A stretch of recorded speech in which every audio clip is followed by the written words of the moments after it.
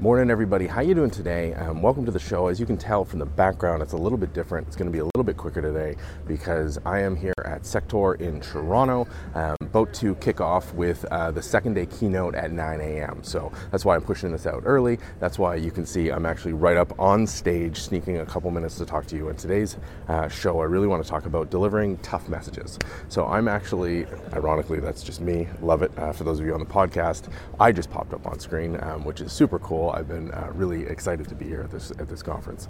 One of the things that I find really tricky, and this is sort of the key of the keynote, is delivering hard messages. Sometimes there's bad news. Sometimes you have to deliver something that people don't want to hear. Now that sounds really interesting in the context of where I am today and about to deliver a keynote to 1,300 security professionals.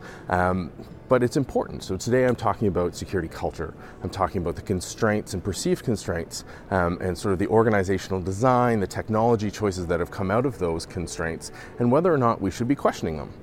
Now, I don't think it's a bad topic. I've got a ton of data, a ton of research to support all these points, but it is a message that's going to run sort of counter to what people are used to. It takes them out of their comfort zone, and this is something that happens quite often, especially in security in your day-to-day. You're going to be talking to the board, you're going to be talking to users, you're going to be talking to business units, and telling them about probably bad stuff, right? You're going to be coming and telling them that there's an insecure design or that customer data was exposed or any number of bad things, and how you deliver that message is absolutely critical. Now, I'm no expert, but I will share some of my opinions on it and some of my views on it as I'm about to do this to a massive room full of people.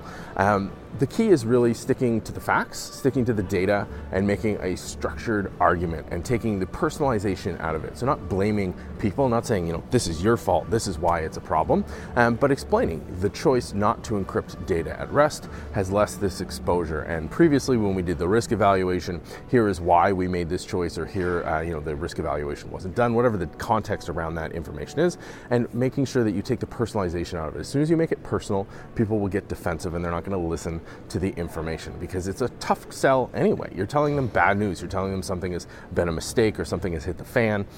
So sticking to the data, absolutely critical. It's something I'm going to be doing today.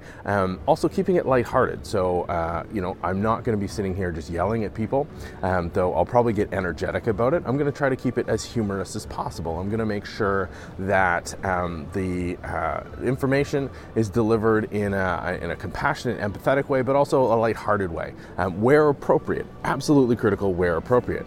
And then the last point is really around that word I just said, is empathy. People are honestly trying to do the best job possible. So this is a scenario I deal with all the time when people are talking about security vulnerabilities being created in code. And my answer is always the same, very simple thing, that I've never met a developer who woke up and said, I'm going to go write crappy code today. They're trying to do their best, and humans make mistakes. So being empathetic and understanding and demonstrating that empathy when you're delivering a tough message really, really goes a long way. Now, I could just be talking out my you-know-what. We'll see. It's going to be interesting. I'm broadcasting this about 45 minutes before the keynote. Fingers crossed that the keynote is accepted well, that it resonates, that it gets the point across. We'll see. I'll talk about it online later. Hopefully people will be talking about the delivery and the message and the talk.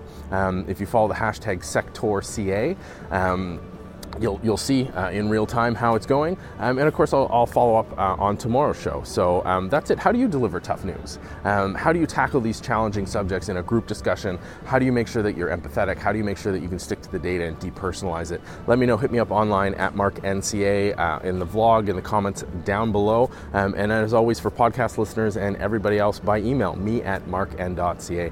I hope you're set up for a fantastic day. I'm set up for an exciting day. I'll see you, talk to you online, hopefully here at Sector in the show today, and I will see you on the show tomorrow. Have a great one.